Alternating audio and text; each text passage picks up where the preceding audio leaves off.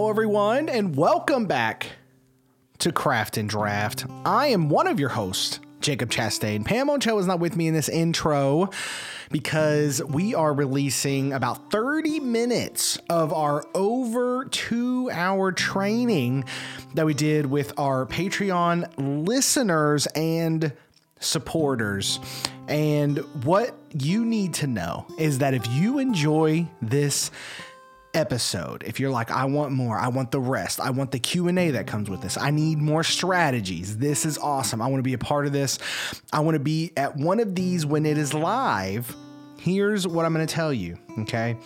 You can do so. One, you can get access to this. We have the link in this post, but also at the Craft and Draft workshop website where you can jump in and purchase this $25 for the video in the full episode, or you can do that same price and join us over there at Patreon at our Listener Plus episode and get access to over 9 bonus episodes, including stuff about state testing, how we use quick writes, discussions about stress, going in deep on the Craft and Draft journal system, and get access to our training videos, which includes this one that you're about to hear, which was over 2 hours with Q&A at the end with our wonderful, wonderful Patreon supporters, and training videos about our Craft and Draft journal system and data and workshop and so much more.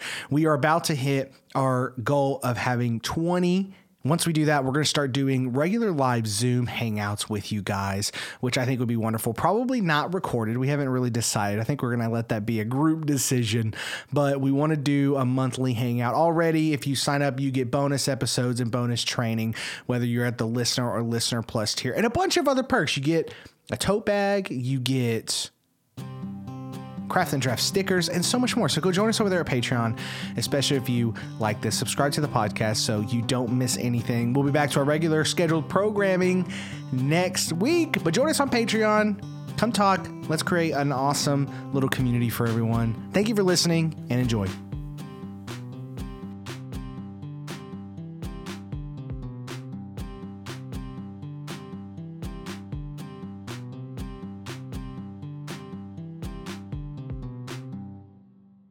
We are talking about strategies to increase engagement. This is something we love. We always throw this out there. We know you guys know who we are, but just a little, this is honestly, this screen right here is really it's kind of an inside joke between Ochoa and I, simply because when we were starting presenting with each other, I used to tell her, I'm like, Ochoa, you gotta put yourself out there a little bit, show them how to get to you, how to link.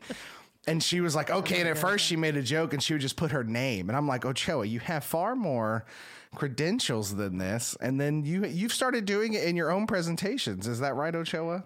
Yeah, because you make me. You got to do it. There's probably more. I know.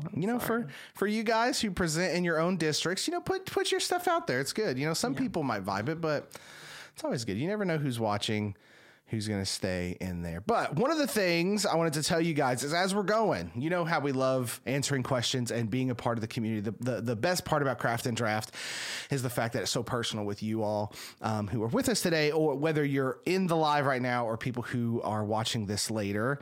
As we speak, though, ask questions or jot them down and wait for the Q&A. And one thing I wanted to say about the Q&A, you don't have to just ask questions about what we say here. If it sparks an idea that you had, or if you just had a burning question that you wanted to ask us directly, we can totally let that open for the Q&A. So it doesn't have to be strictly in regards to this aspect. So I just wanted to get that out of the way. And I thought I would start with this wonderful thing. And Miss Ochoa has the best reading voice, so I'm actually going to let her read this. But this is from Nancy Atwell's In the Middle, one of the great Bibles of workshop, in my opinion, something I reference always. But Ochoa, would you read this for us? Well, just to begin with, I think this is what got through on your desk and said, don't talk to me until you read this one. Well, that may or may not be true. All right. I paved the way. I continue to pave it through writing and reading about writing, through uncovering and questioning my assumptions, through observing my kids and myself in action and trying to make sense of my observations. And you moved it. Sorry. That's all right. Through dumb mistakes, uncertain experiments, and underneath it all, I desire to do my best by students and a willingness to acknowledge that my definition of best will be, should be, ever changing. Nancy Atwell. And I think this is it's just a powerful takeaway because this is the heart of really, I think, what we do, Ochoa, but in truth, I think this is what we should all aim for. I know we get nervous and we want to do our absolute best, and we get frustrated with the demands of what modern teaching is, especially in this day and age, and the paperwork and the to-dos and a meeting where someone just adds one more thing to your plate. But at the basic core of what we do is really jumping in and kind of seeing what works. You know, I know there's a lot of rhetoric around things that are deemed to be the way to do things. But as we talked about on our last episode of the podcast show that just came out Friday was, you know, the research isn't as conclusive as marketers and people with agendas might have us think. And so we're not really in the business of trying to sell something very specific. We're in the business of being educators who want to share some of the exciting things that we've discovered and work with other people to go forward. So with that in mind, let's talk about engagement. We learn to engage by wanting to be engaged ourselves. Penny Kittle, and one of the many times that I've seen her present, she talks about how she didn't realize the types of writing assignments that she was giving and how bad they were until she started doing them. And I feel like this is something that you and I have come across several times. I mean, when it comes to your own engagement, how do you gauge that, Ocho, before we jump into some of these strategies? What is it that you truly like when you're kind of assessing, is this engaging or not? What lens do you look that through? Do you look at how much enjoyment that you're having? Well, I think a lot of times I do. I mean, especially if I'm doing something for the kids. But now if I want to be engaged, it's something that's going to make me think, something that I enjoy, something that I have my own choice about, which, you know, I'm all about choice, which we'll talk about later. But the whole thing is I want to own what I'm engaged in. Yeah. I want to have all access to it and whatever I need to do. And so I think it's the same way for our students. I think they're engaged when they have a reason to be engaged. And I think our job is to try to figure out what that might be. And I think that's why knowing your students and all of that is so important, and knowing what they like, having conversations with them. Yeah. Mm-hmm. Agreed. Now let's talk about time, Miss Ochoa. Take it away. Well, time is something I used to, when I was an academic coach, I think we had a lot of times I'd have teachers, I'd say, let's try this. And they do this to me. What about time? I don't have time. But the one thing that I think we need to really have time to do is read and write. And so I was reading this article by Jenny Arbel, I don't know how to say her name all of a sudden, Aberley, March 7th, 2019. And it, you know, what caught my attention is she said, as teachers, we show our students what we value by how we spend our class time. And when I first talked with Jacob years ago, I think when we were training, I think that's one of the things that you had repeated back to me is whatever you think is most important is what you need to do on that first day. And what was important to me was for my students to read and write. So I always figure out, no matter what, that they're going to read and write. I usually have them write first, but when I have them write, I figure out a way for them to do something that they have some ownership over. It's not, what did you do on Christmas vacation? It's not something that I just don't do a canned prompt like that. It's more of a open-ended response. How are you feeling today? Write about whatever happened, whatever you want to. So it's always student choice at the beginning. But it's kind of funny because like we have a new student. I got a new student this time around. I think I'm her third English teacher because of issues, but she's a really smart kid. She's in my honors class. But anyway, she was writing and I'm walking around. And so what I tell them to do is write. And I know we have reading up there first, but writing, I guess, is on my brain right now. But writing is, so I'm walking around, and my students that have me regularly, they already know that they write until I say stop. I just say, when I say stop. So she stops and she starts working on something else. And I come over there to her and I'm like, and she's only written like 2 sentences. And I mean, she is brand new. And I said, well, actually, we write until I say stop. And she goes, well, when are you going to do that? So I said, well, when we're ready. And what she didn't understand is when I was happy with how much she's written. But anyway, so she goes, okay. And the next thing you know, she didn't want to stop because she finally got into it. She didn't want to stop when I said stop. So it was kind of funny. So time is something that is important in class. But I think the most important thing that I do is always figure out a way to have them read and write. And so I found these, as I was reading, I was thinking about these quotes for reading. It's only when they have discovered a great book that's relevant to them that they'll want to read outside of class. This, and I think, from maybe if you were listening to one of our podcasts just recently, and maybe it was just the other one, I can't remember which one it was, but it's been brought to our attention that we're reading too much in class. And we have some people who are now in charge of us are actually math people, to be honest. That's their background. And so they're like not understanding why we're reading so much.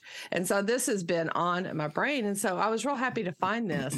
And then they were like, well, no, you need to just assign the reading outside of class. They need to be reading outside class. And I'm thinking, well, they're not going to, they don't have books. How can they figure out what they want to read if they don't have access to that?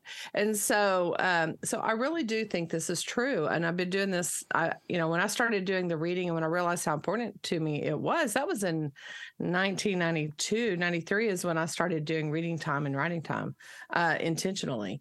And I think it's probably the one thing that's transformed my classroom more than anything else.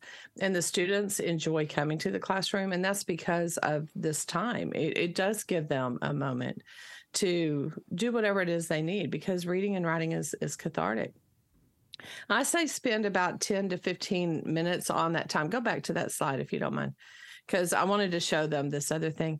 But anyway, so I'd say 10 to 15 minutes. If not, if you have like just a 1 hour class or something like that, at least try to spend one time that week more than 30 minutes. That's what I typically do. If you'll click on this, are y'all familiar with the ILA Children's Right to Read? You might be. I just wanted to look at this because, again, I'm on now a soapbox about, wait, my kids have to be able to read. And I'm kind of putting my foot down, and finding this or remembering this is really helpful. But children have the basic human right to read. Okay, they have right to access text and print. Well, they can't do that at their homes when there's not any there. Now, I don't work in an affluent area, so I guarantee you there may be books at home, but it's not like what I have in my house. Children have the right to choose what they read. Now, that one we'll address later, but that's a big deal too. They have the right to read texts that mirror their experiences, provide windows into their lives, open doors. Children have the right to read for pleasure. And that's probably the hang up that people have, is if they're reading, they're enjoying it. And so it must not be okay in the classroom because it's got to be rigorous, right? And if they're enjoying it, it can't be rigorous. So I kind of wonder if that's where the argument is. Children have the right to be in a supportive reading environment. And I think that's something that's very important. And then right here, number 7, children have the right to extended time set aside for reading. And that is the basis. And I want to say, let's just add that to writing. Everything that it says here for reading, I think we can do for writing. Children have the right to share what they learn. And I think we have to have those opportunities in class. Children have the right to read as a springboard of other forms of communication. And children have the right to benefit from the resources. And that's a political thing. But but everything else is really something that but when I found that children have the time to read, I thought, okay, we can't argue that, right? So I wanted to make sure I shared that with y'all, because I think that kind of gives us a way when we're wanting to advocate for time, in our classroom, we're not really wasting time when we're allowing these students to read. We're allowing them to do what we want to. I was talking to my sister the other day, and I said, she's a reader. I mean, she can outread me, and I mean, she is just great. And I said, so what do you read? So I was talking to her about this thing, and she said, I said, do you read little small stories all the time, or do you read a novel? You know, and those kinds of things. So we were talking about that. But a real reader who reads outside of school and in their lifetime, they read books. They have choice. So we're just trying to imitate what they're going to be like when they get older. So I think we already did. Is this a duplicate? And I accidentally put it in there. It's probably a duplicate. It's possible. So, yeah, I probably forgot to do that. It's okay.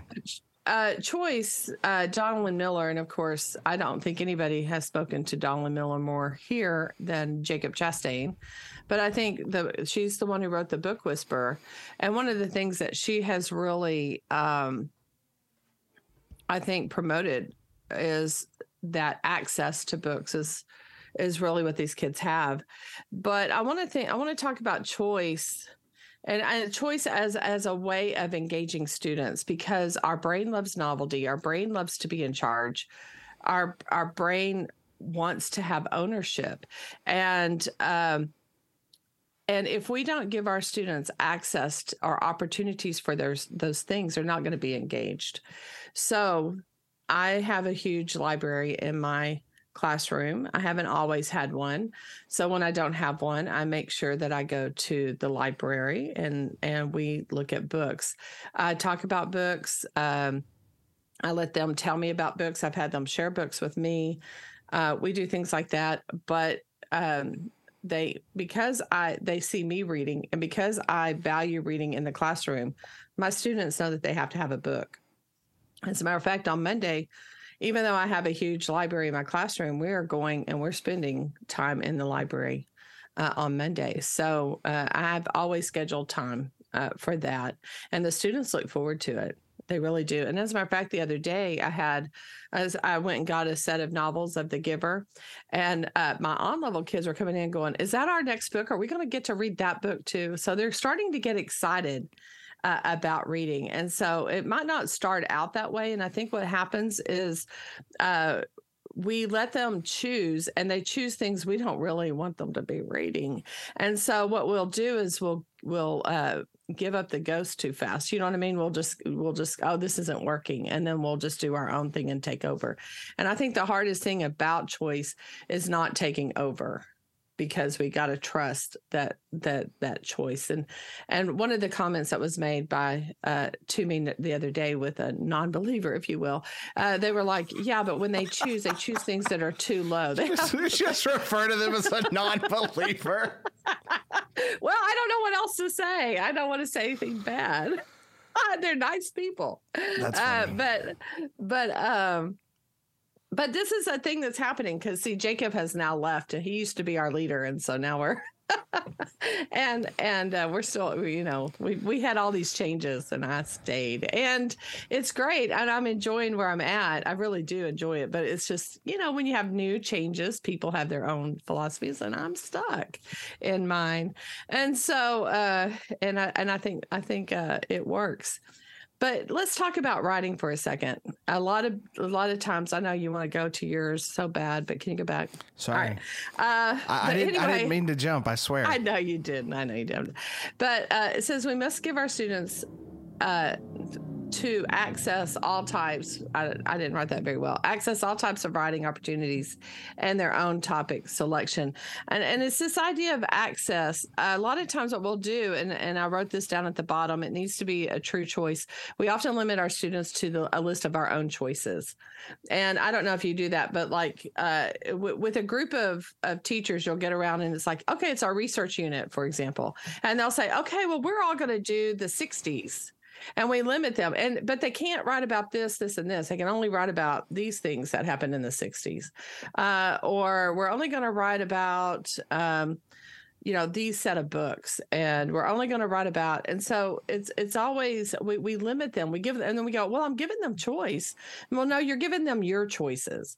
And so when you're really wanting to engage a student, it needs to be there. You got to figure out a way to make it their own choices. And I do this a lot with listing. And I think y'all have heard me over and over talk about the fact that I do a lot of listing. Just the other day, we're creating a character. I'm going to have my students that they're going to write a play because we're doing drama. And so I want them to experience at least a little bit of writing this play, kind of like what Linda Reef said to you, Jacob, in one of those things, that she wants them to give a good, honest effort. Then after that, they can move on to other things, but a good, honest effort. And so that's where I'm at. So how do you go about getting the students to do that? I want you to write a play. I mean, that's daunting. So what I did just the other day, well, actually Monday, is I said, list just names, make them up. I don't care. You can put moon and beam together and come up with moonbeam. I don't care.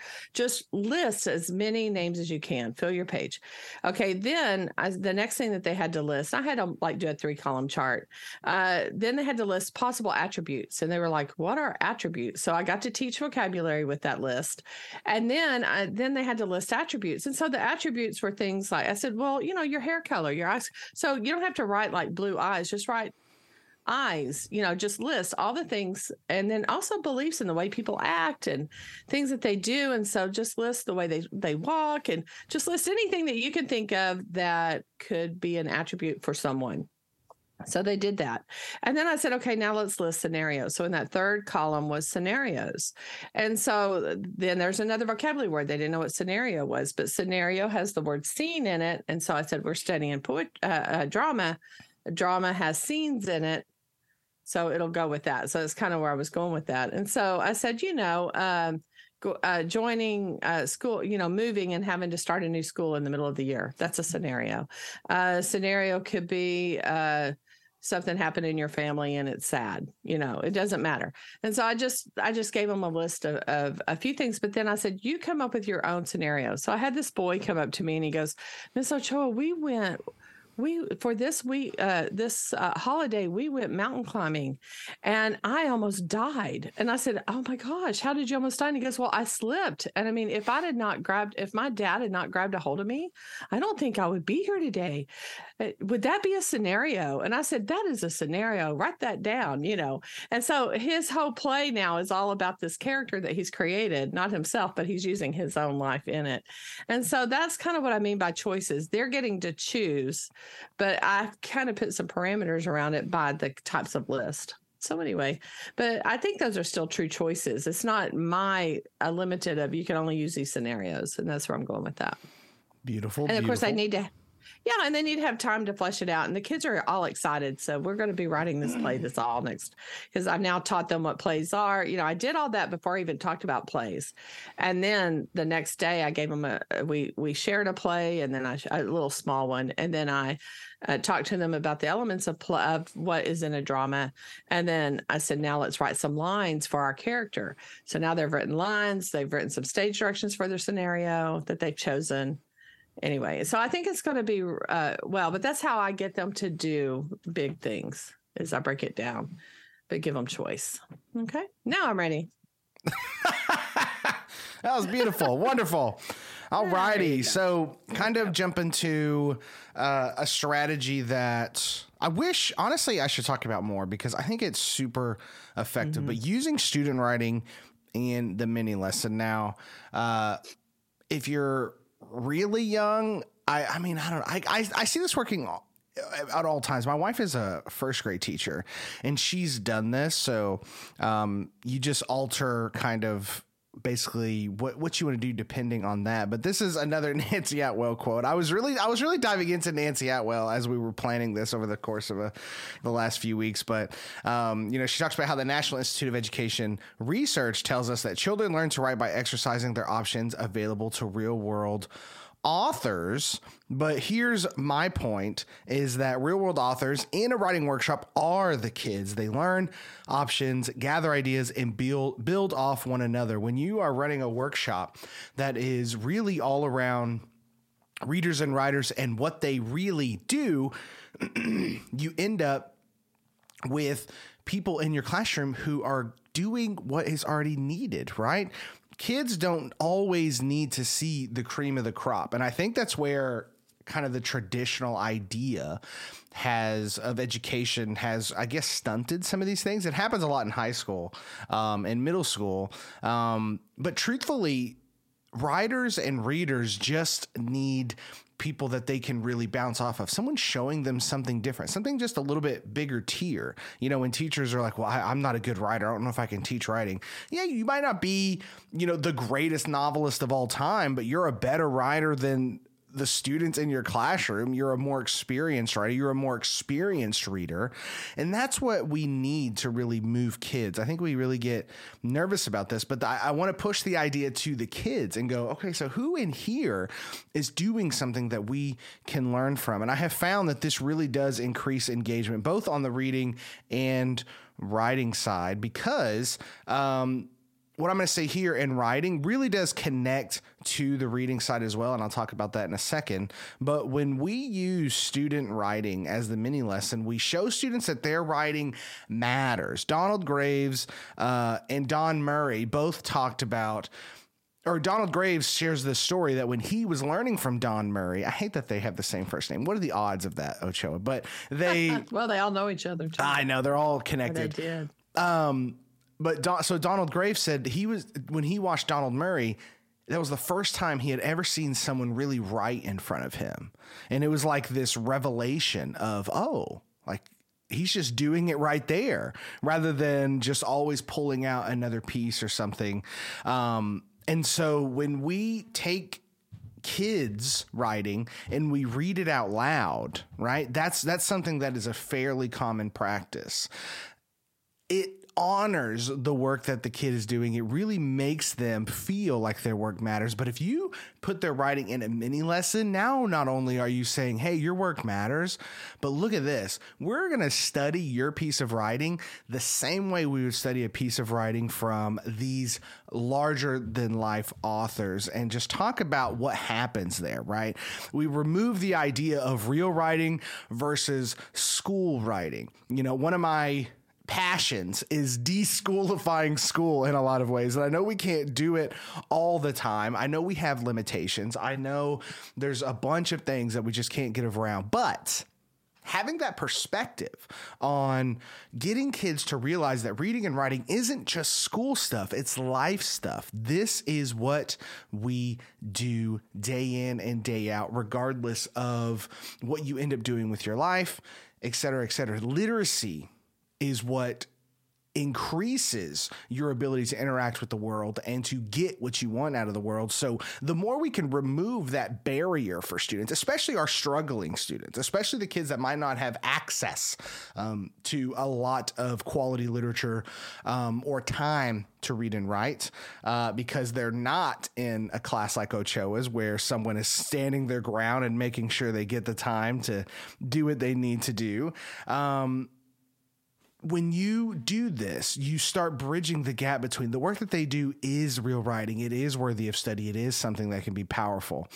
It empowers and encourages young writing. I've talked about my writing walls that students would, once they go through that first round and they see all of the writing on the walls, they start going, how do I make the wall, Chastain? I'm like, well, we got to write. And, if you get a piece that really is something that we feel like should be on the wall, then it'll get there. And then that encourages kids. And then once you start using student writing in mini lessons, it does the same thing. Kids will be like, oh, I want to write something that I feel like my fellow classmates could learn from, or I want to write this and see what people think. It really does just heighten the engagement factor of why they're working on stuff at all. And then also support their writing identities. I mean, just we praise kids as often as possible, but sometimes I think we forget that the structure of the classroom itself, the classroom as an entity, is really something that can be used to elevate students in terms of I feel like a lot of classrooms, just the traditional way of thinking about it is, kids show up, they learn, they turn in and wait for the divine judgment of the teacher. And that really doesn't create an identity. It creates an identity of I read and write for someone else. But the more that we can shift that identity to I read and write for myself, for my interest, for what I want to look at, what you're going to do is you're going to capture that engagement more, which makes our job easier when we do have to really grow them in specific standards, when we have to start hitting certain percentages because principals are looking for it, districts looking for it, your team's looking for it. That piece becomes easier because of the volume of reading and writing is going up, because kids are engaged because it's so personal to them. The whole idea that Ochoa was kind of pointing at, and I'm sure it's going to be a theme throughout 2023 on the podcast, is just the fact that when we have people that walk into our spaces and into our schools and control curriculum to a certain degree that don't believe that time is essential and time for kids to read and write on their time, with their choice. We have to really show why that identity piece is so good. If kids only see themselves as readers and writers for other people, they're not going to be engaged enough to get that practice in. But I wanted to give you guys a few steps to make this work. Now, I think you could pull this off in as many ways as there are to pull it off. So I want you to take these steps, not as dogma, but as just, this is kind of what I did in order to get this to work. And I saw massive, massive, massive success.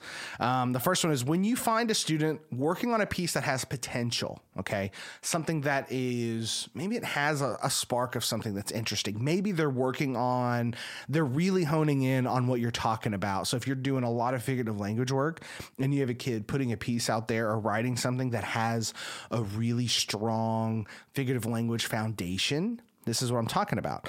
Mention that it would be a great model for the class and encourage deeper work to get there. So what I did, I started this with the original Rightfully Empowered kids back in 6th grade when I first had them. I remember it was my first student. Her name is Liliana Perrin. She's in the book. I think she's the final poem in Rightfully Empowered, actually. Incredible writer. Absolutely astounding. In 6th grade, that was budding, right? It took her a little bit to get there, but I saw that she just had this craft that was it was just phenomenal, really, for her age and whatnot, but it was a little clunky. And so what I did is I would sit with her and I was like, you know what? I really love this.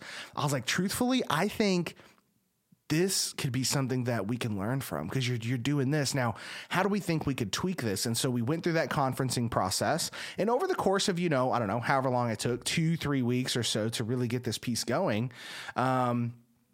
I brought it into the mini lesson. That's kind of where these next steps come in. So I asked for permission, of course, to do this.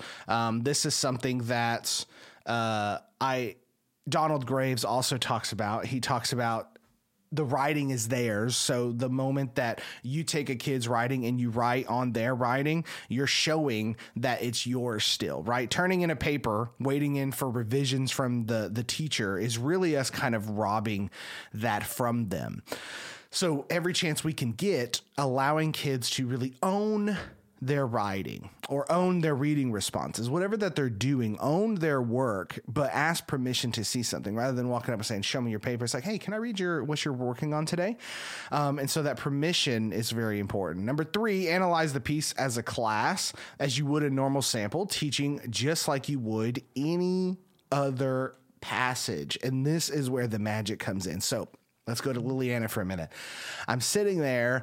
I get her piece. 3 weeks later, I use it in a mini lesson. I asked her, which is step 4, if she wanted to have her name on it. She was like, oh, you can reveal my name after, but I don't want you to say it in the middle. I just want it to be like this. And that's what I said. I don't start off saying, hey, we're going to read student work. I say, let's read this. So we read the passage. We analyze it. I create a mini lesson the exact same way I would normally, which I've kind of outlined in previous trainings, but also on the podcast where, the way I kind of map things out, I sit there, I read through something, I have my standards ready, and I kind of jot down the key questions I want, 3 to 4 of where I want that mini lesson to go. And then as we have discussions, obviously some other questions pop up, but we analyze it as normal. The whole class is there. The kid that wrote it is sitting there and hearing all of these people analyze this, right? And having kids dive into analyzing word choice or plot or figurative language or structure, whatever it is that we're hitting on. And you're talking about this engagement level of this kid. I mean, they're just glued to where we are, right? And it's super cool, and it's energetic. And then this is where everyone else gets engaged, is when we reveal, hey, this was written by our very own right here. Kids are up, they're like, oh my God, I can't believe this. We just analyzed this. But it's this whole experience. And so what happens is now you've shown, hey, this is what we read in here, what we study. There's no difference between what they're doing and what we're doing, except for the level of expertise that it's done at. But everything is worthy of study. Everything is really worthy of looking at. Now you have kids engaged. They start coming up to you and not just talking about writing walls and wanting to do that or talk about really publishing something good. They go, hey, I feel like this would be really good for a mini lesson. Say, hey, do you think this would be good for a mini lesson? And it's just so cool to bring that in, because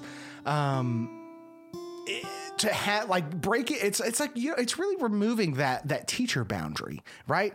We walking into a class and kids just sit there and wait for the assignment. But what if they start thinking about what they're doing? How could that be a part of an assignment and whatnot? And it is, I'm telling you, it gets me excited to talk about it, because it's so fun to go through that process. Now, you can't do this all the time, because you're going to have to, you got to show some other things and whatnot. But I think it's a really powerful tool, and definitely a wonderful strategy to up that engagement piece. If you're find out, come, mid-February, kids are kind of floundering a little bit, try this out and see where it goes. Play with it. See if you can get kids to really jump to the next level in